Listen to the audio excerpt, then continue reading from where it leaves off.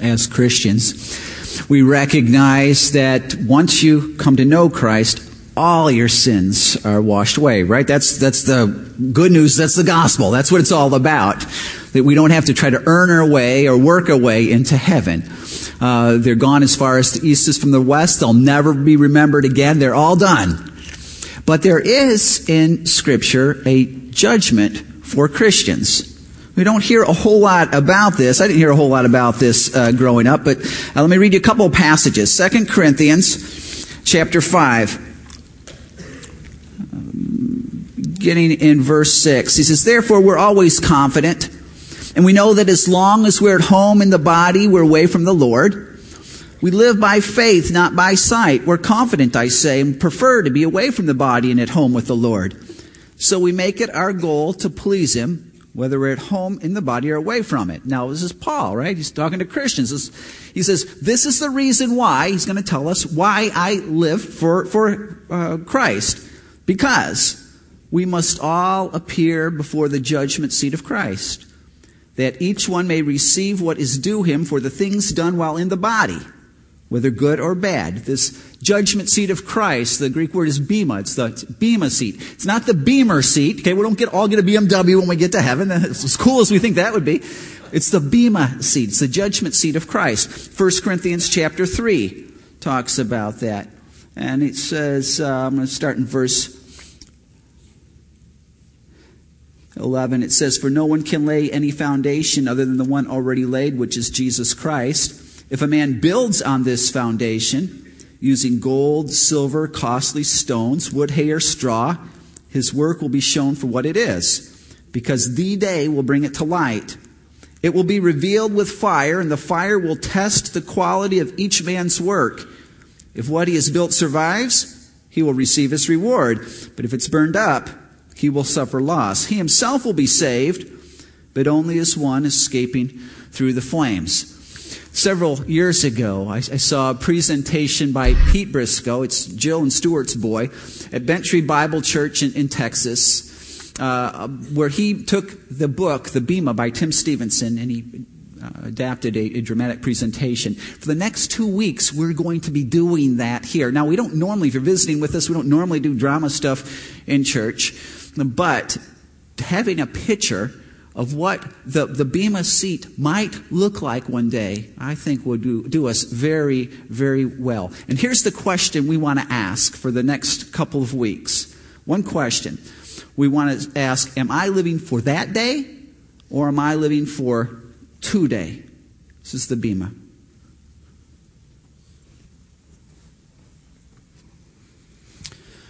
Boy, have I had a day. I mean, this is not just a day. This was the day. I mean, really, the day. Now, let me give you a little background just so you know what I'm talking about. You know, I got up that morning, just like any normal morning, before the rest of my family was up. And I left for work. I've been missing a lot of breakfasts with the family here lately. Actually, missing a lot of dinners as well, and missing some of the kids' games. I missed that birthday a while back. That didn't go real well. But here's why I've been missing these things. Because at work, there is a proposal due that is worth a multi-million-dollar contract. I'm telling you, this is the biggest thing that's ever happened to our business and to me. And my boss said that if I can secure this deal, there might be a partnership in it for me. And I'm telling you, I want to provide for my family and all, so I've been given everything to this proposal. Well, anyway, I got my car and I took off early morning. Not a lot of people on the road that time of the morning. But I pull into my spot at work, and as I'm walking through the atrium of our building, I hear this voice behind me. "Well, good morning, Mr. Mathewson." That's me, Daniel James Mathewson. And that was Joe, I don't even know Joe's last name. Joe the security guard, that's what I call him. "Good morning, Mr. Mathewson. Has the Lord been good to you today, sir?" I'm saying, "Joe, it's 5 a.m, for crying out loud." I mean, yeah, he's been good and all, but he'll be better, I'm sure, when I get some coffee into my system. So I'm kind of quickening my pace to get to the elevator and get away from this guy. But he's following right behind me like he does every morning, quoting some scripture verse. Get into the elevator and the doors are starting to close and Joe's right there. "Remember, Mr. Mathewson, no temptation has overtaken you, but such as is common to man." And I'm, yeah, see you later, Joe. I just did not have time this morning for idle chit-chat. My proposal was due at 2 o'clock, and I had a ways to go. So I dug right in. I was working on this thing. My team was coming in and out of my office all morning. Some of them dropped the ball completely, so I lost my cool a few times. But by noon, it was done. Now, I've done several of these, but this is my finest work. I'll tell you what, I was pretty confident that at 2 o'clock when I presented this thing that we were going to seal the deal. Had a couple hours, so I thought I'm going to kick back a little bit and kind of get in the zone. So I got in my car. I was going to head to the deli and get a sandwich. But on the boulevard, while I'm driving, that's when it happened. Poof. Jesus came back. I mean, just like that. Poof. Now, I grew up in the church. So I knew from a little kid on that one day Jesus is going to come back. Yeah, they told me that in youth group. One day Jesus is going to come back. I heard that forever. And I knew, oh yeah, he's going to come back. But one day he seemed he's not really supposed to come back, or at least in my lifetime. And so I thought, well, this was amazing. Found myself walking through this tunnel with millions of other people. And we were walking up to what we just kind of all knew were the gates of heaven. And right outside the gates, this side of the gate, there's these big books. And if your name's not in the big book, you don't get in. So I was just a little bit apprehensive, we're getting a little bit close to the book. Oh, no. But they found my name. Daniel James Mathewson. I was in, baby. I walked right through there with all these other people. And I know, we've experienced exciting stuff on earth. You graduated from something, you had a baby, you got married, whatever. But it's nothing compared to this. It's like a celestial ticker tape parade in New York. We were just all high-fiving each other and cheering and celebration, and all kinds of people were there. I saw my grandfather. My grandfather had died just a few years earlier, but he was there waiting for me. And so I embraced him. I saw some other people that I had known who'd gone way before me, and I embraced them. Matter of fact, I knew everybody there just as well. So we were all kind of embracing each other and high-fiving. It was an incredible, I would like to say it was surreal, but no, this was the most real thing I'd ever been a part of. And I'm walking through, I saw this clump of trees and a big rock-looking thing over to the side, and I thought, I'm just going to kind of pull off the path for a minute to soak this in. So I sat down and just kind of taking this in, and I get this sense of a presence. Have you ever had that? You just kind of sense that somebody else is there? So I'm looking around. I didn't see anybody. I asked, hello? And suddenly, 3-4 feet in front of me, this 8-foot tall, glowing, hollow object, creature thing appears. And it's like, whoa, who and what are you? And he said, he calls me Muriel. I'm an angel. And I said, why not? Muriel, I can't say I've ever met an angel before. How you doing? And he said, well, I've known you for quite some time, Daniel. I was assigned you at your birth. I said, wait. Muriel, are you saying you're my guardian angel? He said, well, we don't use words like that up here, but if that's what you want to call me, that'll work.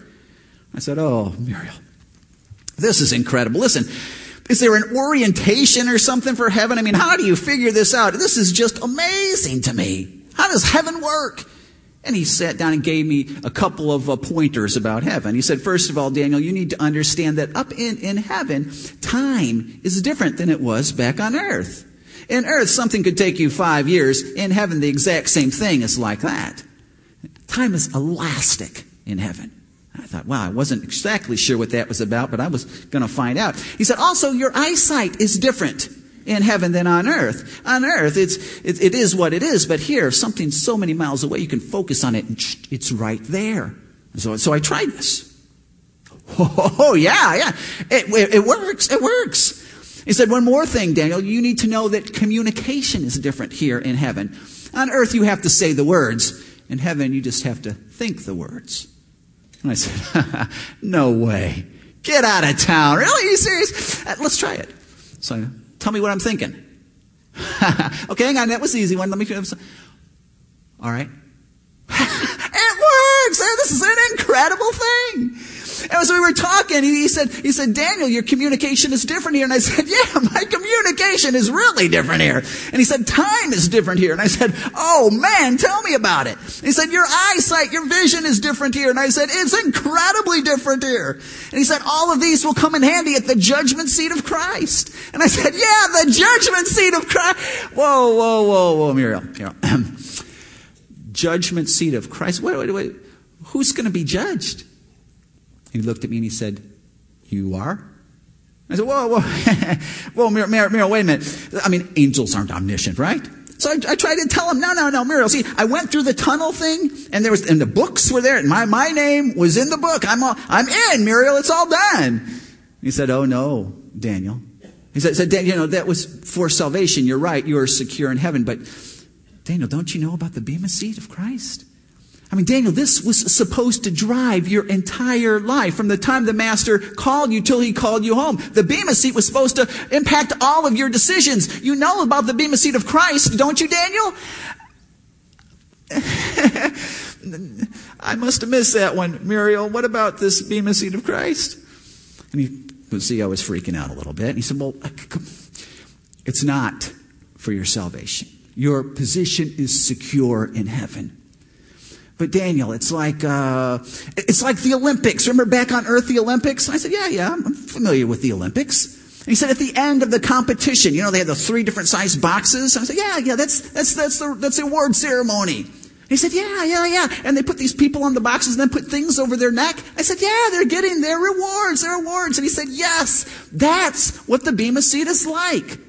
Daniel, your life has been like a race. From the time the Master called you till the time he called you home, he gave you all kinds of opportunities and resources, and you ran the race. And Daniel, at the Bema Seat, we're going to see how you did. We're going to see how you use those things for eternal significance, and then you're going to get your reward. And Daniel, won't that be great?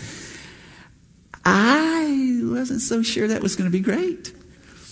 I was thinking hard about just one thing that I did of eternal significance, and I couldn't come up with it. I thought, oh, baby, am I in trouble? How is this going to work? Well, as we're talking, we heard this fanfare off in the distance. I mean, it was beautiful. It was just beautiful. It's like, wow. Muriel turned, and I said, Muriel, what's that? He turned back and he said, the Master is summoning us. Daniel, it's time for the Bema Seat. And before I knew what was going on, Muriel swung behind me, grabbed me, and we took off, flying through the air. I mean, whoa, yeah, I was flying. There were people, saints above me and below me and sides of me, and all these people walking. And I could see what they were walking towards. There was this little quarter-looking thing way in the distance, but as my new eyesight, I zoomed in on that thing, I could see what it was. It was like a stadium, like a football stadium, but like the size of New York City and its suburbs. I mean, this thing was just massive. It was massive. And Muriel flew me there and kind of dropped me off at the entrance and said, Daniel, I can't come any farther now. You're on your own. And I said, whoa, Muriel, hang on, wait a minute. You're my guardian angel. I mean, what if I trip on some stairs or something? I said, no, Daniel. This is a very special time between you and your Lord. Go, enjoy the Bema Seat. He said, I'll be above. And if you have a question, just think it to me, and I'll be sure to answer. Well, I walked into this stadium. I mean, it's massive. People coming in from every direction. Now down, I guess about 3 miles down, there was this huge stage. And on the stage was this throne. I guess that's the opposite throne. And I sat down just kind of taking this in. I noticed a man sat down next to me. I said, hello, I'm Daniel James Mathewson. And he said, I'm Angura Nagasaka. And then he asked me kind of a goofy question. He said, where and when are you from? So, when are you from? What's he talking? Then I realized what was going on. This was the church. This wasn't just like a church. This was the church. Everybody who had committed their life to Christ from all ages past, they were here. And I said, I'm from the United States. I was on the earth when Jesus came back. And he said, oh, that must have been an incredible privilege. And I said, well, I mean, it was all right. It was a cool thing. And it was, where and when are you from, Angura? And he said, I'm from Japan, the 17th century. I said, Angura, I didn't know there were any Christians in Japan in the 17th century. He said, oh yes. When the big wooden ships came bringing merchants, they also brought missionaries. And Daniel, a couple found their way to my village.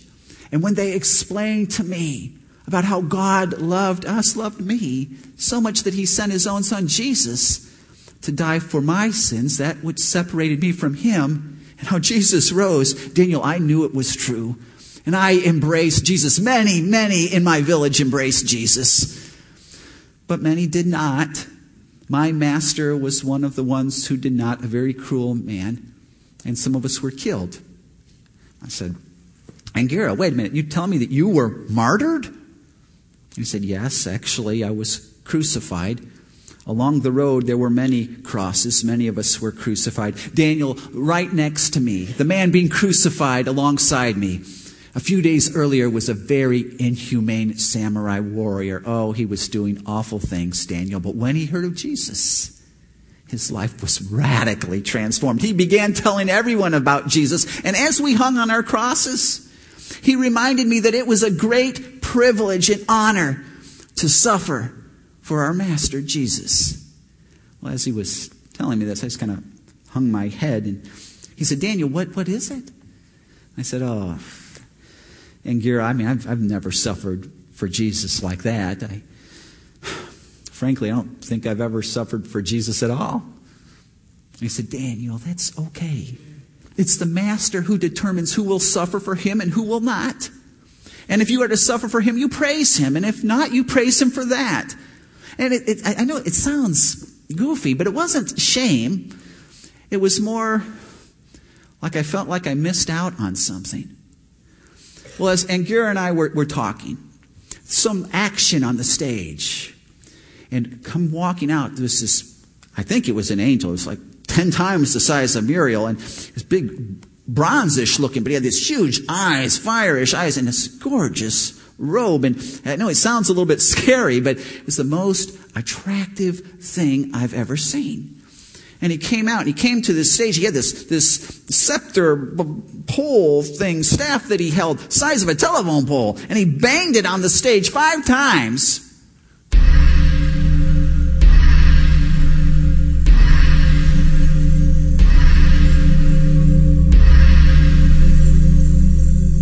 And there was silence in the arena. And he said, Church, I want to introduce to you the Lamb crucified before the foundation of the world.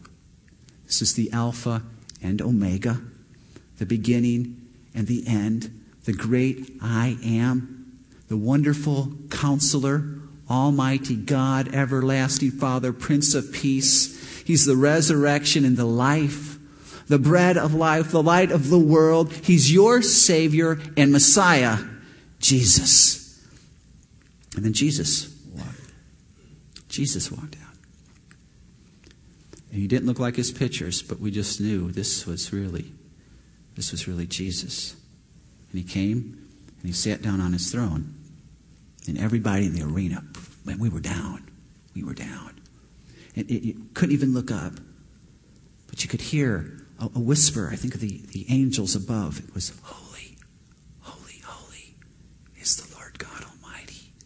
Holy, holy, holy is the Lord God Almighty. Holy, holy, holy is the Lord God Almighty. Well, we were all joining in. And at some point, I don't know exactly when, but we transitioned from the chanting to singing. I think it was singing. But it wasn't just with the voice. It was like with every cell of your body. And somehow we all knew the words and we all sang in the same language, I think. And it was amazing. And I thought for just a brief moment, was this what this worship singing thing on earth was supposed to be like? Oh man, did I waste so much time? I'm watching my watch and I can't wait to get out of there. I'm waiting for the next thing. And if I could just go back and get a piece of this, truly worship. Anyway, we worship for I don't know how long. Remember the elastic time thing? Maybe months. I don't know. But when we were done, we all knew it was time to be done. So we kind of went back to our seats and we were more exhausted on every level. And at the exact same time, we were more energized and more alive and more full. And Jesus got up off his throne and he came to the end of the stage.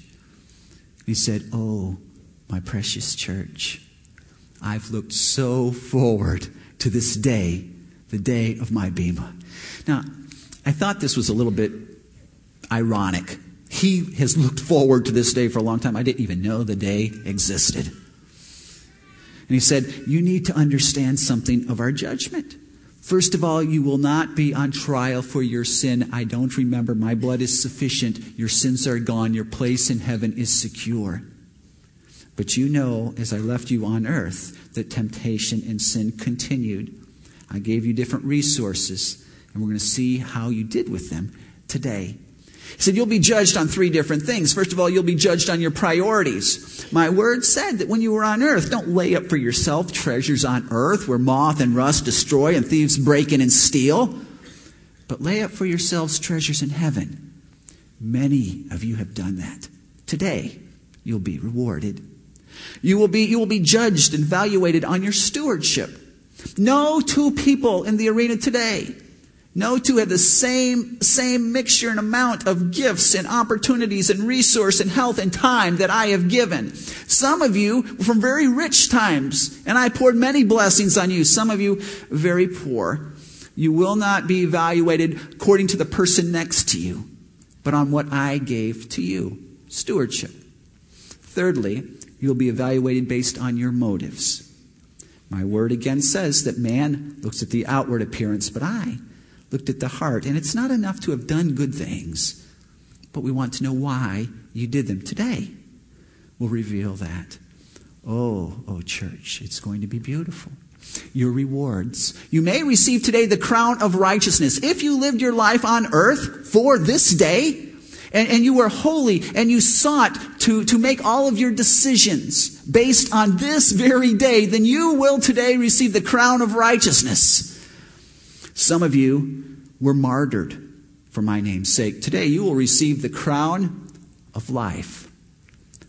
Some of you gave yourself to my bride, my church. I know my church on earth was not always easy to love, but you loved all the same. You forgave, you supported, you prayed for, you taught, you were a part of. Today you will receive the crown of glory. Some of you I asked to suffer for my name, various degrees, but you suffered all the same. Today you will receive the crown of faith. Some of you will receive a verbal commendation. Some of you will not. But all of you will be glorified. Are you ready? Let's begin the judgments. Then Jesus turned around. He went back and sat on his throne. Again, you could have heard a pin drop in that place. There was such a tension. I was just a little bit anxious, as you might imagine. But as we were there wondering how this is going to work, that big angel he came forward and called the first person.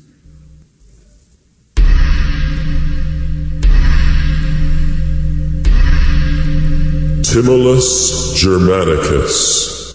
Timulus Germanicus. Timulus's angel swooped down and grabbed him and flew him to the foot of the stairs.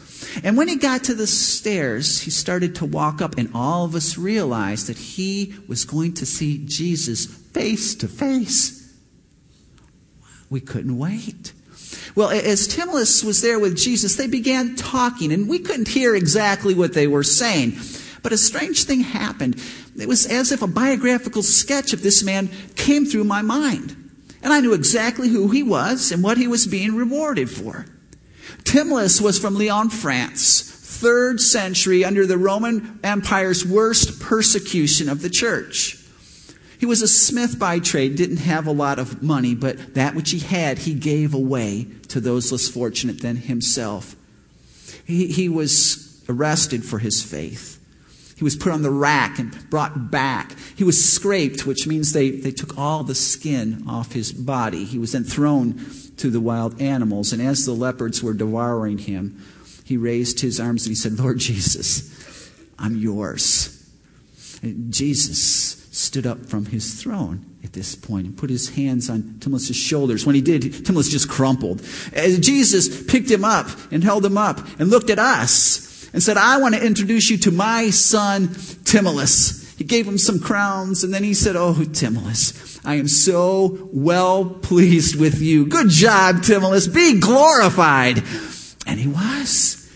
Timothy shone like the sun. Well, as Timothy made his way back to his seat, in that sea of darkness, he shone incredibly. And the rest of us were looking forward to the time when we would be glorified. The angel came to the end of the stage and called for the next person.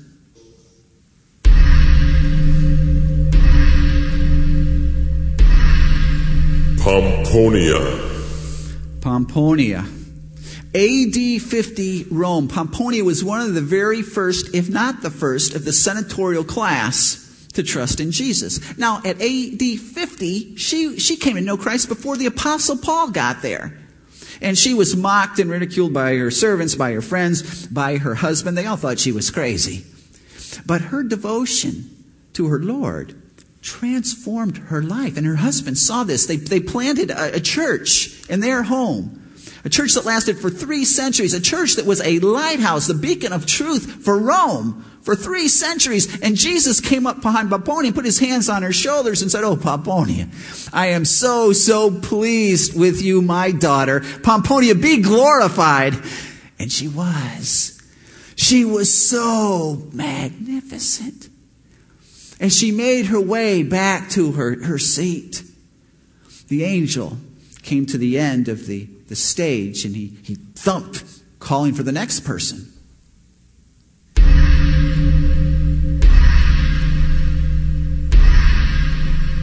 William Carey.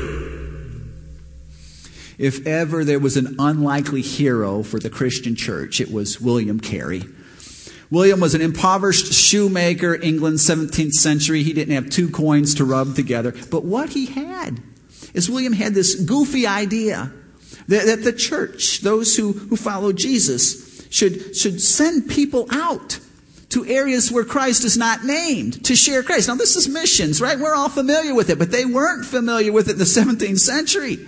And William's church mocked him and ridiculed him and would not support him. But William went anyway. First he went to Malta. Then he went to India, where he translated the Word of God into the language of many, many people. William Carey is known as the father of missions. Jesus did something really, really interesting here. He came behind William. He turned around and then he told to us, he said, if you are here today because of the influence of a missionary or the great missions work, would you stand? At least half of the arena stood. And they were quiet at first, and then someone started to clap, and they all started to clap, and they were cheering, and they were screaming, thank you, thank you. And Jesus was smiling real big. He said, William, behold, your reward. And then Jesus gave him some crowns, and Jesus said, William Carey, I am so pleased with you. William, be glorified. And he was magnificent. And as William Carey went back to his seat, I was thinking hard. When just one person that maybe I shared Christ with somehow, some subtle way over, I kept thinking, oh my goodness. And then the angel called for the next person.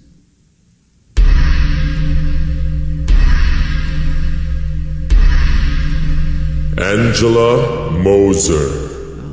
Now, when Angela's name was called, there was a flurry of sound. I think it's the angel's wings above the arena. It was like a lightning bolt kind of zapped through the place. And I thought, whoa, what's going on? I thought to Muriel, what's happening? He said, oh, Daniel, we've all been waiting for the judgment of Angela for quite some time. I said, really? He said, well, Muriel, what happened? I mean, what did she start? This big program? I don't recognize. And he said, Daniel, nothing like that. Those superficial categories you use to determine success. And as I could see the story of Angela Moser, she was a school teacher, 20th century Canada. She remained single by her own choice so that she could take care of her aging mom and then her invalid sister. Angela served much in her country church, but behind the scenes kind of thing. Not too many people saw Angela. But what really set her apart was her prayer life. Muriel let me know that when her name was mentioned in heaven, 10,000 demons quaked. She prayed for her church and her pastor and her elders, and she prayed for all the people in the church, and she prayed for the people in the town and her neighbors, and she prayed as if God was going to do something about it for the government and the world and the missionaries. And as Jesus got up off his throne and he put his hands on her shoulders, he turned her to us and he said, if you are here today because of the influence of the prayers of this woman, please stand. Now, on earth, we don't know really if we've been influenced by someone's prayers. But at the Bema, you know. And what do you think, 10 people? Thousands. Tens of thousands. As they stood, I was just in awe. And Jesus was kind of laughing. He said, Angela, behold your reward, Angela. He said, thank you so much, daughter, for trusting me. Thank you for praying to me. Oh, the sweet communion we had. Angela, and he gave her some crowns, and then he said, be glorified. And she was. I'm sure it wasn't true, but seemed more magnificent than any of the others. And as she flew back to her seat, I started thinking, oh, that prayer thing. Did I waste so much time on earth? I thought prayer was one of these things that God gave us, to build character or something. I didn't know it really worked. And I thought, if I could just go back and live my life again from the vantage point of the Bema, oh man, I would pray. I would pray like he heard me. Oh, my prayer life would change. As I'm thinking all of this, the angel came to the end of the stage and called for the next person.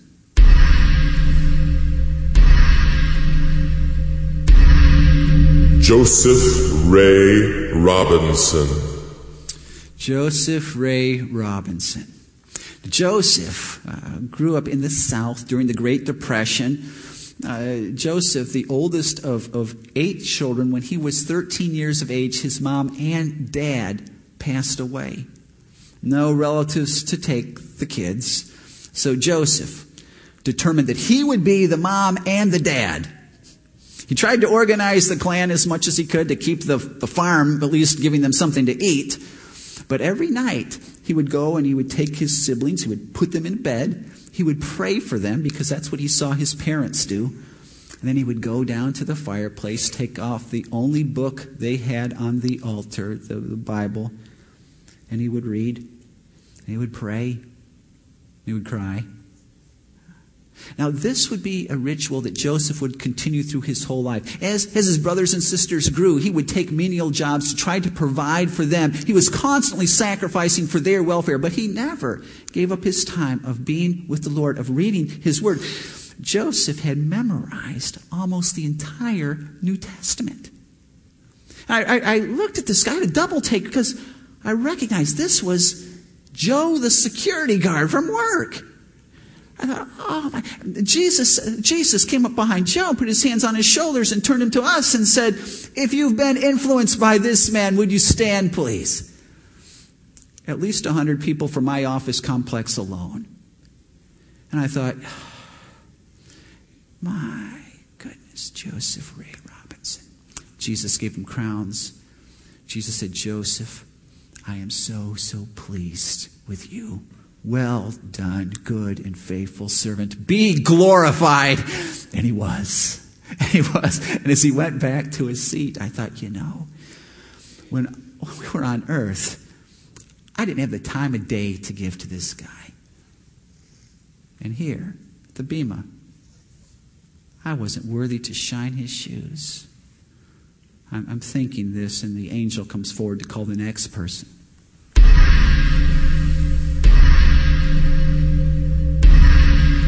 Daniel James Mathewson. Whoa, it's me. Well, okay, let's go.